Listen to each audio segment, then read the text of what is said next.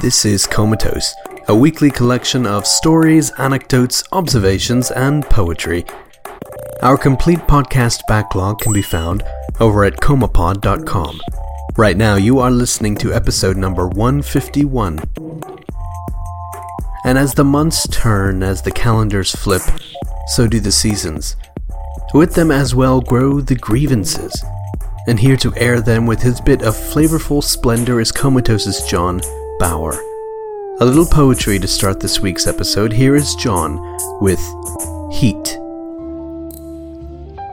Changing seasons like changing sheets. Load up the wash and don't forget to hang them up unless you want that mildewy smell. Summer is here with all its lessons. Blessed season of hotter days, rolling clouds, and thunder. Seasons change like pieces of glass. Dashboard logic if only in a confessional. Ask the doctor to give you 2, maybe even 3 of these. Only to be careful, of course. Allergies knocked down from the springtime love floating in the air. Crossing continents and trade barriers as they forget to get their passport stamp. Taxing your body with all those aches and pains. But what a lovely time if you can leave behind the cynic. Enjoy the sunshine flowers and the daytime showers that roll in on an afternoon's delight. Happiness is a warm day's night when we were young and done, if only to recapture that moment's glimpse into a world simpler and filled with more desire than the ironic shadow of today. Is there not more to be had in genuine enjoyment than there is in sardonic critique? Hot summer breakdowns that keep the colder tides at bay, shipyards filled with prospects that will be mined another day, temperatures rising one by one as little as half a degree. But it's more than enough to keep asking questions that mean less than half of what the majority would more than likely want it to be. Is there nothing better to enjoy than a summer day's heat? The question that lingers as my body adjusts to the hot nights and open windows, the world outside penetrating my ears at all hours of the night.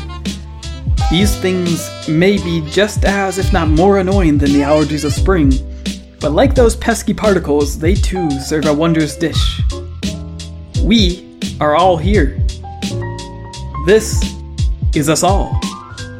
The heat in open buildings may be exhausting and make me yearn for the quiet isolation of a cold winter's morning, but learning to enjoy the openness of humanity's heat is a noble objective all the same. Is there nothing nobler than a midsummer's dream? We'll continue with our poetic upswing with a work from Rosanna Eleanor Leprehorn, one of her most notable poems actually. Besides the many poems she authored and published, she made also a name by writing novels in serialized form. Her works later very much enlightened the world about French-Canadian life, culture, and its natural beauty. So here now, performed by Maheshwarya, is An Afternoon in July. How hushed and still are earth and air, how languid 'neath the sun's fierce ray, drooping and faint the florids fair on this hot, sultry summer day. Vainly I watch the streamlet blue that near my cottage home doth pass, nor ripple stirs its azure hue, still, waveless as a sheet of glass. And if I woo from yonder trees a breath of coolness from my brow, they have none to give, not even a breeze rustles amid their foliage now. Yes, hush, there stirred a leaf, but no, 'tis only some poor panting bird with silenced note and drooping low, that mid the shady green boughs stirred. Oh dear, how sultry, vain to seek to while the time with pleasant book, soon drowsy head and crimson cheek, oblivious o'er its pages droop, and motion is beyond my power, while breathing this hot scorching air, it wearies me to raise the flowers that lie so close beside my chair. See stealing, wearied from their play, the flushed and languid children come, saying that on so hot a day they'd much prefer to stay at home. Themselves upon the ground they throw, cheeks pillowed on each rounded arm, and fall asleep soon, murmuring low, and wondering why it is so warm. If yonder patient sheep and kine, close shrinking from the sun's hot flame, had man's gift, power of speech divine, they surely would repeat the same. Each blade of grass, each fainting flower, would whisper to the shrubs and trees how much they long for evening's hour, with cooling breath and grateful breeze. Last up today is our own Bashir Harel. I think most of us will agree that life is disorder. It's a series of well-formulated short-term fixes to problems we not only create but exacerbate. The true art of the fix, though, lies in our ability to carry forward those strategies even when life intervenes. Here with some insight is Bashir with Breathe and Relax. In my last segment, I talked about how setting a routine is a great way to improve personal productivity. It sets acceptable standards for your own accountability and helps to add structure to our daily lives. For freelancers and the self-employed, routine and order can prevent procrastination and help you to stop from getting behind on deadlines. This also leads to a large amount of control over the things in your life. Deciding to check email twice a day controls who gets to contact you and at what part of the day. It allows you to focus on your needs and not worry about little things throughout the day. But what happens when you lack control? Find yourself in situations out of your control. This can feel overwhelming.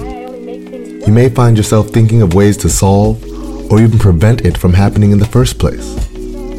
When this happens, the key is to know when to stop thinking and find ways to be productive.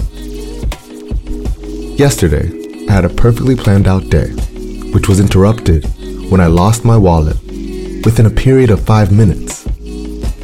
I was confused, upset, and downright distraught, and spent hours contemplating what could have happened. These thoughts and feelings temporarily stopped me from focusing on the things that I could do and how lucky I was that I didn't have anything too important or irreplaceable in my wallet. Once I accepted that there was only so much I could do about my lost wallet, I was able to turn the rest of my day around and get some much needed work done, including writing out this piece. So when things seem out of your control, remember to breathe and try to relax. And that, folks, was episode number 151.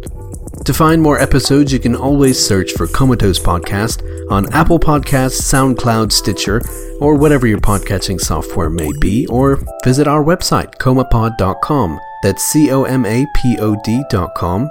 Find us also on Twitter at Comatose Podcast. We're also on the Aspect Heavy, where you'll find our show as well as some other creative projects over at aspectheavy.com. The great thing about Comatose is that we're completely free, but if you feel you gained something from today's episode, we'd appreciate immensely if you left us a simple star rating or a bite-sized review over on Apple Podcasts by searching for Comatose Podcast.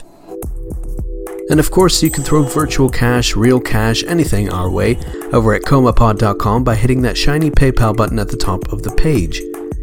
You can also join our growing Patreon page, patreon.com/Comatose Podcast. Start getting some exclusive content just for our supporters.